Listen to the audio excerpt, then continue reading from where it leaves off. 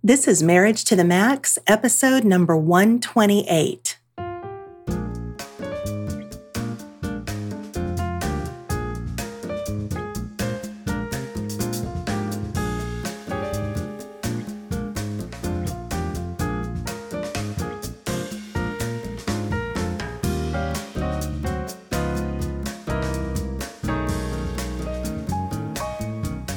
Well, hello and welcome to another episode of Marriage to the Max. I'm your host, Kellie Hurst, and my husband, Brett, and I are marriage educators and co-founders of Home Encouragement. And this podcast is designed to help you take your marriage to the next level. Well, today's episode is called Money in Marriage. And since we're at the very top of a brand new year, we wanted to give you a special treat. Our guests on the podcast today are the money couple, aka Megan and Taylor Kovar. The Kovars are fellow Texans and they go by the money couple, and they provide a tremendous service, which is to help encourage married couples how to manage their finances better. And of course, we can all use a little help in that area. Well, my recent conversation with them was about the importance of learning each other's money personality, which is a real thing, as well as some other helpful nuggets. And they are a delight. And so without further delay, we give you Megan and Taylor Kovar, the money couple. Enjoy. Well, welcome to Marriage to the Max, and I want to welcome our special guests, Megan and Taylor Kovar, aka the money couple. We are so excited to have you guys. Welcome to Marriage to the Max. Thank you. We're excited about being here. Yes. Good. Well, money, boy, what a hot topic. In fact, Brett and I talk all the time about how, marriage experts say that the two hot button issues in marriage are money and sex. And that seem to be the two issues that are the least talked about in marriage. Right. And so I wonder about the correlation between, avoiding the topic of something and maybe the topic never improving, So my first question to you guys is, what in the world was it about helping people with their money that appealed to you? How did y'all get started in this kind of work? Yeah. So I'll jump in. So when I was young and growing up, my parents were blue collar workers. Lived paycheck to paycheck. And so that was the example I had growing up, right? Was you basically live paycheck to paycheck, right? You spend whatever comes in the door. You live on overtime and credit cards. Megan came from a house where her parents were entrepreneurs and had a very different financial upbringing. And we didn't really realize it. Even though we were dating in high school, we didn't realize such an impact it would be until I went and bought a brand new Mustang when I was 18, right? Because I was trying to impress her, and they had just come out with a new body style, and I was going to be cool, and realized pretty quickly that I could not afford both rent and a car note and all the other things. And so during that time, I came to her and I was like, hey, I need to borrow some money for rent. And she's like, hey, if you think we're going to get married one day, you got to kind of figure this thing out. We realized during that conversation that was something that neither of us really knew a lot about money. We both had our different backgrounds and experiences, but didn't know a ton. And so eventually I ended up working myself out of debt. We studied finance. I went and got a degree in finance and started an investment firm. And that really, through that has just taught us a lot about money. And through that, we learned about the 5 money personalities and how we're ambassadors for it. Yeah. That's great. So now, how long have you guys been married, and how long were you married before you started actually doing the money couple stuff? Well, we've been married for 14 years. 14, yeah. We just had our 14th anniversary. Congratulations. Like we said, we're high school sweethearts. So even though we're pretty young, we've been together for over 20 years at this point. Yeah. Married for 14, 3 kids. And then we started with the money personalities. Yeah, so that was a few years ago. I realized in our financial firm that we were creating these great financial plans. And, it always just felt like when we were doing reviews that one of the spouses wasn't just super excited. So if we were going really risky or aggressive, the husband may be really excited about it and the wife's, sitting there like, I don't really love that, or vice versa. And I saw some of those same similarities in our relationship. And so started doing some digging as far as like the psychology of money, right? And how we think about it, and stumbled across Scott and Bethany Palmer and the 5 money personalities. So they were the original money couple. And so we started studying that a few years ago and building a relationship with them, and then had the opportunity last year to actually take over the brand and the 5 Money personalities and really be the face of it. So it's been a really fun ride these last 12, 13, 14 months. And we're doing our best to fill their shoes. Yeah, that's awesome. So you said the last few months, did y'all kind of take over right before COVID, or like what was the timeline there? During COVID.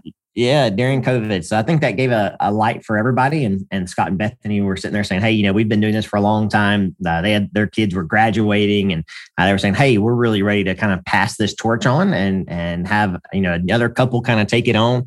And so we were just in the right spot at the right time because of the relationships that we had already built with them. And it's been a lot of fun. Yes, we were happy to take that torch and keep on running with it. Yeah, that's we're very passionate about growing thriving marriages, thriving marriages. And a big part of that is money. And as you mentioned, money and sex are those two hot button issues. And we say a lot of times, it's easier to spend money and easier to have sex than it is actually talk about it. And so somebody has to try to, have people talk about it. So, yeah. That's absolutely right. Well, that's so exciting. I'm so happy to meet you guys. Hopefully we'll get to do something in person together at some point. That would be a lot of fun for us. So on a scale of 1 to 10, how important do you think it is to regularly discuss finances for married couples? Yeah, an 11. I think it's super important. Money is one of still the leading cause of divorce. And so I have a big saying, you can't manage what you can't measure. And so we're always looking for couples and ways for them to talk about money together. And so I tell people, hey, once you have that first big conversation and the awkwardness is out of the way and everything's on the table, from then on, those money huddles, right, which may only be 15, 20, 30 minutes every few weeks, every few months, depending on your situation, becomes so much easier. And so for us, we keep, we have a budgeting app that we utilize. We have a spreadsheet with, all of our different goals and things on it. And so it's really just kind of a review every now and then saying, hey, where are we at? Are we still on the right path? How's our spending? Is somebody spending too much at Target, or is somebody spending too much at, Bass Pro?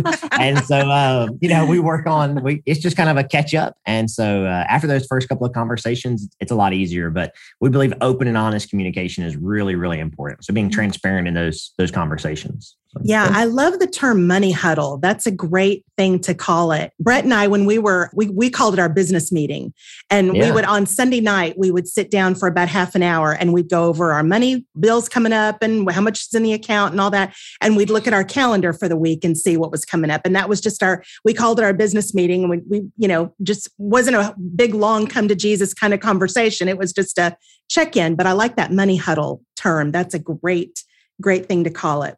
Yeah, I grew up playing sports, so it's a huddle like a football game. It's really quick and you're in and out, and everybody's just getting on the same page and then going to do your thing. So it's been a lifesaver for us. Yeah, it amazes me the work that Brett and I do with couples. It amazes me how few couples actually just know where their money's coming from, where it's going. Like it's amazing that as we deal with money every single day of our lives. In fact, Jesus talked a lot about money in the New Testament, a lot, because we're connected to money every single day. I read a statistic once that said 1/3 of our waking hours, we're either thinking about money, earning money, saving money. It's just a huge piece of our lives. And yet so few couples talk about it. I don't know where the breakdown is, or we must have all learned culturally that it's uncouth to talk about money or something, but it just amazes me how few couples are like, yeah, we talk about money all the time, It's something you see a lot. And you see a lot like in our financial practice where we sit down and say, okay, hey, we're actually going to where's your financial plan? What budget do you guys work off of? Where's all the accounts?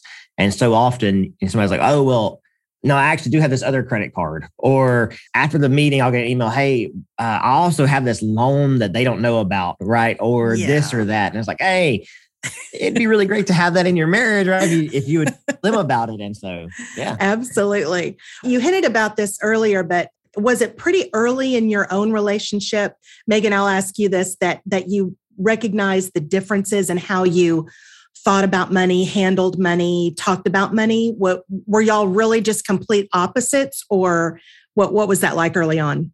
Oh, yeah, we were complete opposites. And we like to say, first opposites attract and then opposites attack. Yes. And we we very early realized that we didn't think the same about money. But like I said, we were pretty young. So as we got older, before we had gotten married, he tells the story of him going out and buying the brand new Mustang to impress me. That was the last thing in the world that would it did not impress you. It did the complete opposite. I just had to act like I was super excited about this car, but no, I did not feel the same way about money as he did. Like he said, he grew up very blue collar, and I grew up my parents on their own business, and we just didn't think the same as about money. Yeah, so Meg's family was very big on saving, right? Yes. So saving and that security of, hey, when you're a business owner, it lives and dies by you. And so if you're not making the money and you're not saving the money, then there's nobody else to fall back on. You're not getting a paycheck every Friday.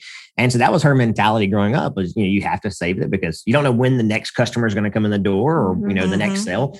And so where I was coming from a spender mentality of, hey, we got to spend and we're getting a paycheck next week. And so we take these risks, and that really, it showed out when I bought that car. Not in a good way. Not in a good way. Yeah. So y'all probably talk in terms of life before the Mustang, life after the Mustang, We do. Yes. It was kind of a big turning point for us. Yes. I love it. So I want to get in a minute about the money personalities. But before that, I'll just ask you, because we were just kind of talking about how we grew up. How does the way our family of origin dealt with money? To me, it's just a natural idea that it would just follow us into adulthood, follow us into marriage. What's y'all's experience with working with other couples as to how strong those ties are? Yeah, for me, I would say that it really does matter how you grew up. And a lot of times as we're kids, we don't realize what's going on until we're older and we get a chance to look back, right? So I didn't realize just how poor, right, my family was growing up until I grew up and realized what was going on. But when you see how your parents handle money, and then I can go back and look at, our grandparents and everything else, how you handle money is a big part of your DNA. It's just like almost eye color and hair color. And so we believe that you're born with these money personalities. So while the environment you were raised in can definitely have a direct impact on how you view and manage money, it's born with us from the very beginning. So a good example of this, right, is watching our kids handle Halloween candy. And we think about it, some kids like to trade candy, some like to save candy. We have one child who just wants to, he wants to keep his candy all year long. So, hey, I have 24 pieces of candy. I'm going to eat 2 a month. And, this is that. And so even looking at that, we can see, hey, one kid really likes to save and be really conscious with it. And the other is like, I want to eat all of it tonight and then throw it up and then eat some more. Right. So, and then we have another kid that just wants to trade all of the candy and get exactly what they want. So those personalities show up really early. Yeah. So we're always just trying to teach our kids about the different money components that they'll encounter and why certain things cost more than other things. So we just make this a daily part of our life. And when we go to the grocery store, we'll be like, okay, so let's look at the cereal. Why are the huge bags of cereal down at the bottom $2, but the name brand that's in the little box up on the eye level shelf is $4? So we just talk about different things all the time, and hopefully they'll remember them as they grow up and start making their own money choices. Yeah, that's awesome. Yeah, Brett and I talk a lot about how different we grew up. I came from a family that was very much a paycheck to paycheck kind of family. My parents were both very hard workers and, did very well at their jobs, but they, we just didn't have a whole lot of luxury, where my husband, Brett, came from a family that did. And his dad was obviously a very hard worker, but he was a self-made, had a very successful construction business. And so they got to take fun trips and have nice cars and a big house and all of that. And not ostentatious in any way, but just different from what I experienced. And so when we first got together, I was, even though I came from kind of a more meager, story, I still wanted to have fun with money. Like, hey, we're married now. Let's spend, let's have fun. And he was like, no, money in the bank is, that's what we sounds pretty similar. Sounds very similar. Exactly. Yes. What I find so interesting is we've been married 34 years now. We just celebrated our anniversary last week. And somewhere along the way, we sort of started to morph into each other's style. And so I, somewhere along the way, started really getting jazzed about saving money. And I actually do the budget and the spreadsheets and all that, and the, kind of paying of the bills, the daily stuff. And then I sort of, influenced him to have a little fun with money. Like, it's sometimes it's okay, to spend a little money and enjoy it. It's kind of part of life. One thing I want to get you guys to tell us about is, without giving away the store and, giving away y'all's whole thing, tell us a little bit about money personalities and why it's so important to not only know your own money personality, but your spouse's as well. Definitely. So I'll jump in. So again, we found these money personalities because I was dealing with it in our own relationship and with the relationships I saw in our clients. And so every single person, right, has what we call a money personality combination. We've identified 5 different money personalities, but everybody has a combination of what we call a primary and secondary. And so your primary money personality, which is what you operate out of most of the time. So that's who you are the majority of the time. And then you have a secondary money personality, which we like to refer to as the backseat driver, right? So your secondary money personality accounts for about 15% roughly of your money related decisions. But it's super important that you understand the difference of primary and secondary, because this is where you'll oftentimes run into like what we kind of call an opposite dynamic. And so neither of us have an opposite dynamic in our own money personalities. I'm a saver, security seeker, and Taylor is a spender, risk taker. So we are literally polar opposites when it comes to money personalities.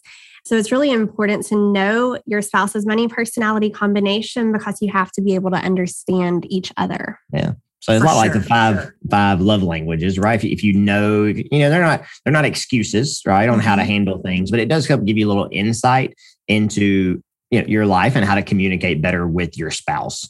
Yeah, because if we're going off of our own perspective, whether it's love languages or money personalities or anything else, and we're only seeing the way we see things, we're going to have kind of a limited view of understanding our spouse for sure. So tell us, what are the names of the money personalities, and give us maybe just a little tiny description of each one. Yeah, so we have, the first one is a saver and then a security seeker. So very kind of self-explanatory, right? Or try to. So savers like to save money. So they like to find a good deal. They like to make sure that they have money always in their possession. So in our relationship, Meg always wants to be able to see in the bank account that we have X number of dollars, right? So whereas I may want to see that, in an investment somewhere, whether that's a rent house, right, or something else, you can't really put a dollar amount there, but she likes to be able to see that dollar amount. And then her security seeker side is one where, hey, if you're going to buy a hammer, right, you go to Lowe's and you go to pick out a hammer, you can buy the $1 hammer or you can buy the $20 hammer. And if you buy that $1 hammer, you're going to buy that $1 hammer every, 6 months until the day you die. But her security seeker side says, hey, I'll spend that $20 this one time and I'll have that hammer for the rest of my life, because it's security. It's almost a security blanket. And then on the other side of the quadrant, right, we have spenders, risk takers, and flyers. So spenders like to spend money, and that's me. I love to spend money. So I don't mind spending money for that experience, right? So if we're going to have an experience, I love to spend the money. Used to when we were not as fortunate or wealthy as we are now, not that we're super wealthy, but I would come home on Fridays like, hey, let's pull up the name your own price website for a hotel and let's just go, right? We'll spend $100 and try to make sure that you still see that we're not spending a ton of money, but we get to go have these experiences and we get to spend some money.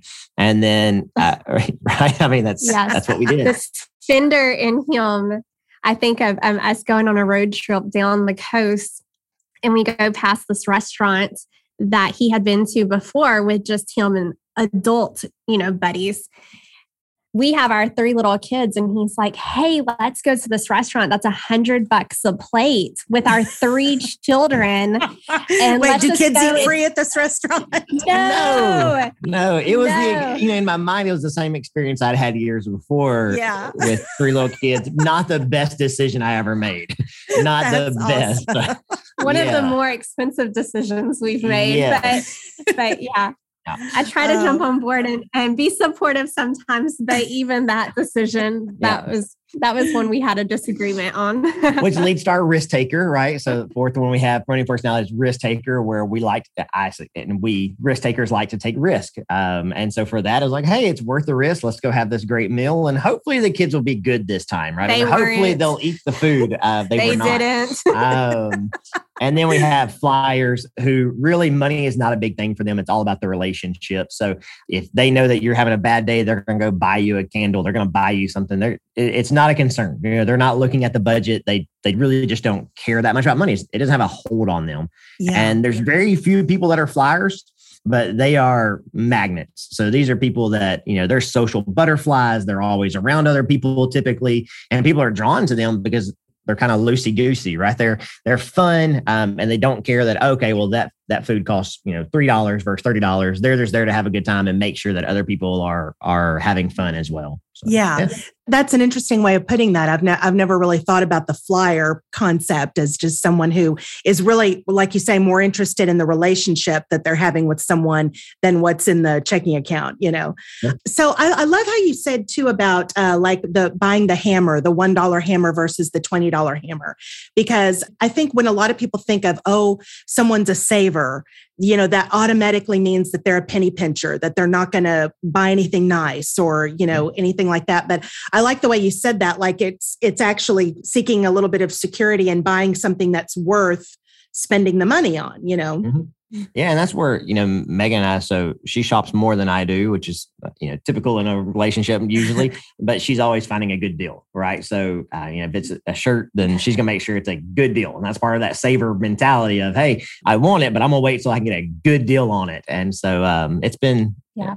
And one of the differences between me as a saver and Taylor as a spender is I would rather have 10 $7 shirts because I enjoy, I actually do enjoy spending the money, but I like having a good deal on it. Whereas he would rather spend that $70 on one shirt. So, okay. Yeah. That's good to kind of parse that out and understand the difference there too. I feel like the topic of money is something we could just talk about forever and ever. But one concept that I really am interested in, and mainly because we've met with so many couples where this has come to light, financial infidelity. What is your definition of what that is? Is there an easy definition of what that financial infidelity is? Yeah. It's for us, it's any type of lie, hidden money, something that makes you pause right before you answer, that hesitation, a money secret. And so when we talk about financial infidelity, it can be as small as hiding the fact that you get in, a large coffee, right? Instead of you drink the coffee at home, right? Or a small coffee, to all the way to, not talking about debt from a secret credit card or multiple secret credit cards. And so it kind of takes different approaches. And there's several different levels to money infidelity. We actually have a quiz on our website that people can take.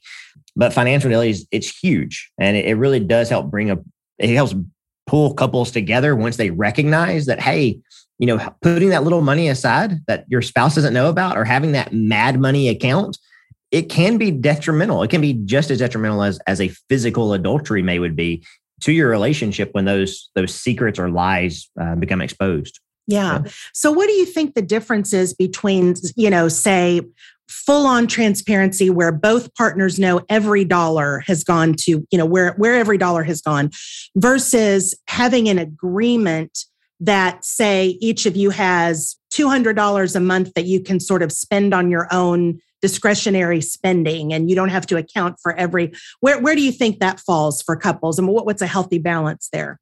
Yes, every couple is different. And so, every relationship's different. Our family origins are different. The way, culturally there's things. But for us, it's all about that transparency. And so for a while, Megan and I both gave each other an allowance every week, right? So we had a joint account, and then we each had an allowance that we kind of got to spend that money on whatever we wanted to. The issue we see, what typically happens is if we each have separate accounts, but there's not that transparency. And it's not that there's not trust. It's just, I want Megan to always know, hey, at any point you can get in there and see what I may or may not have been spending money on. And we both agree you don't have a say in it, right? Mm-hmm. So if I want to spend it all on, one really nice meal or a new golf club, it's kind of my money I get to spend right now. if she gets on there and sees, oh, you stayed at the Four Seasons, it's a little different of a conversation, right? So, exactly. And so that's where we say, hey, there's no problem with each spouse kind of having their own money. You are individual adults, but as long as you're transparent in it, it helps build that trust. Yeah. Right? And that's what we want. We want to build a trusting, healthy, thriving relationship. Yeah. And that doesn't happen when there's always these what ifs in the back of the mind. So, yeah. So is that kind of what you recommend to couples, that if you do have separate accounts or separate credit cards, that you sort of have access to one another's so that you can create that transparency? We do. So we typically, for 99% of couples, we recommend you merge your finances, right? You have one account that's just for you guys, and you share the same credit card account. You share the same savings, with a big saying that we're always on the same team, right? So Megan and I are on the same team, and as being on the same team, we share the same team resources, and we're excited if Megan's the one that hits the home run today, or I'm the one that hits the home run tomorrow, and we're both excited for each other because we're on the same team. But if I understand, there's different dynamics that are at play, and so if you have to have separate accounts, we do say, hey, make sure the other person has the login, right? It keeps you honest, keeps them honest. And again, it gives that transparency, and transparency breeds trust, which breeds a thriving relationship. Yeah, I totally agree. Brett and I, from the very beginning, we have always merged our finances. And it's interesting. We did that back in the day. We got married when I was 20, he was 26.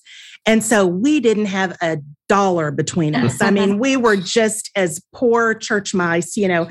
And so it was interesting because we joined everything together because we didn't have anything. It was just like, might as well start from. But as we've, worked hard and saved and earned a good living and all of that, we've still kept everything together. Like, we just don't have anything separate. And I know a lot of couples are like, because we work with a lot of premarital couples, we do our premarital training classes and that sort of thing. And that's one of the questions is, do we have to merge our money? And I'm always just kind of like the idea of what you just said. Well, as long as the transparency is there, it's kind of just a logistical thing of whether or not you have a credit card in your name. And, the main thing is that, do we know where the money's going? Do we know, and are we on the same page as far as our values go?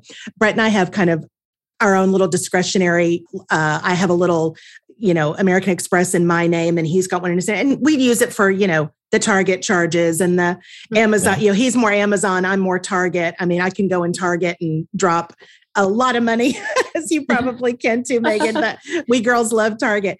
But it's interesting. I think back to when we were first married and how small the discretionary spending was. I mean, literally, there were times where we might say, okay, you've got $20. Oh, yeah. you can spend $20 on something that you want, but I look back at those times, and I mean, they were sweet times. We never went without, we never missed a meal or missed a mortgage payment or anything, but we didn't have anything on top of that. There were times where we just got our bills paid, but those were still very sweet times, even though they were very, very lean. Yeah. And that's what, we teach a newlywed class at our church and do a lot of things online. And we tell people, you get to, it's not fun being in those times, right, of lean, and it's not fun going through it, but it's so beneficial to relationships, So we recommend to several of them, like, hey, don't help your kids, right? Let them struggle a little bit, because it forces them to act as a team. It forces them to work together, and so diamonds are formed under pressure. And Megan and I feel like we have a, knock on wood, have a great relationship today. But a lot of it's because we were forced to have a great relationship back then. There was no entertainment because we were too poor to have entertainment. So it was like, hey, we've got to get along, right? Because we're stuck together. And so, but it really did. Diamonds are formed under pressure. And I think marriages are the same way. And so when couples go through a little bit of financial difficulty, it makes you say, hey, how are we going to split this $10 that we have left over? Exactly. And we're excited about that $10. Man. Yes. I still remember he and I going to this restaurant called Po Folks, if you can believe that. It was an old restaurant called Po Folks, and we were so po that we had to go to Po Folks and split, a hamburger. I mean, it was like, but I think couples who, like you said, who are kind of forced to bond over things like making the hard decision of do we pay the electric bill or do we pay the whatever? There's bonds that are formed in those lean times that I think couples who maybe just start out very affluent or they miss out on a little piece of that bonding. I think there's something about that when you don't have anything but each other, to really form that good foundation. I love that. Absolutely. We completely agree with that. Yeah. Well, in your work with couples, so what would you say the top issues around money are that couples that you guys work with? What is it? Is it just that they don't communicate regularly? Is that they're very, very different? What would you say is the top issues around money that couples deal with? I think one of the things that's just, we all come into a relationship and we feel like the way that we think about money is the right way. And the way that our spouse thinks about money is the wrong way. And that's not necessarily the case. Yeah. And so that's what, where money personalities come into play is we see that a lot, right? Everybody thinks, well, this is the way I grew up. This is the way money should be handled. Well, that's the way, your family was wrong or you're wrong in that. And it's just the way we think about money. And so, and that causes a lot of people not to want to combine finances, right? So you said one of the top questions you guys get, do I have to combine our finances? We did a session today with a podcast and it was, do we have to share my money? Right. And so, combining finances is a really big one. People just can't wrap their heads around it. But again, it goes back to, hey, you're on the same team. And if we get couples in that mindset of, hey, if we can get on the same team with our money, right? And if we can combine those, everything else becomes so much easier. Because again, if we can talk about money openly, then we can talk about sex openly. We can talk about money and sex openly. There's nothing left on the table that we can't talk about. And That's exactly right. Yeah. So. Yeah, good. Well, I think I know the answer to this last question, but I'm going to ask it anyway. Can managing your money well actually improve your relationship? Oh, yeah. Yeah. I mean, we all have our vows that we say, and part of that's in sickness and in health, for richer or poorer, for better or worse, and you made that vow. And so if you can begin working on your financial situation, again, it bleeds into everything else. If you can really lay all your cards on the table and say, hey, here's where I have felt about money. And so we actually we're releasing a deck of cards here in the next few weeks over questions to ask your spouse about money, right? And it just helps to build that communication because a lot of people don't know where to start. Yeah. Right. And so getting started somewhere is super important, but just having those questions, like, hey, what's your biggest money failure? Right. What's your biggest money win? So, yeah.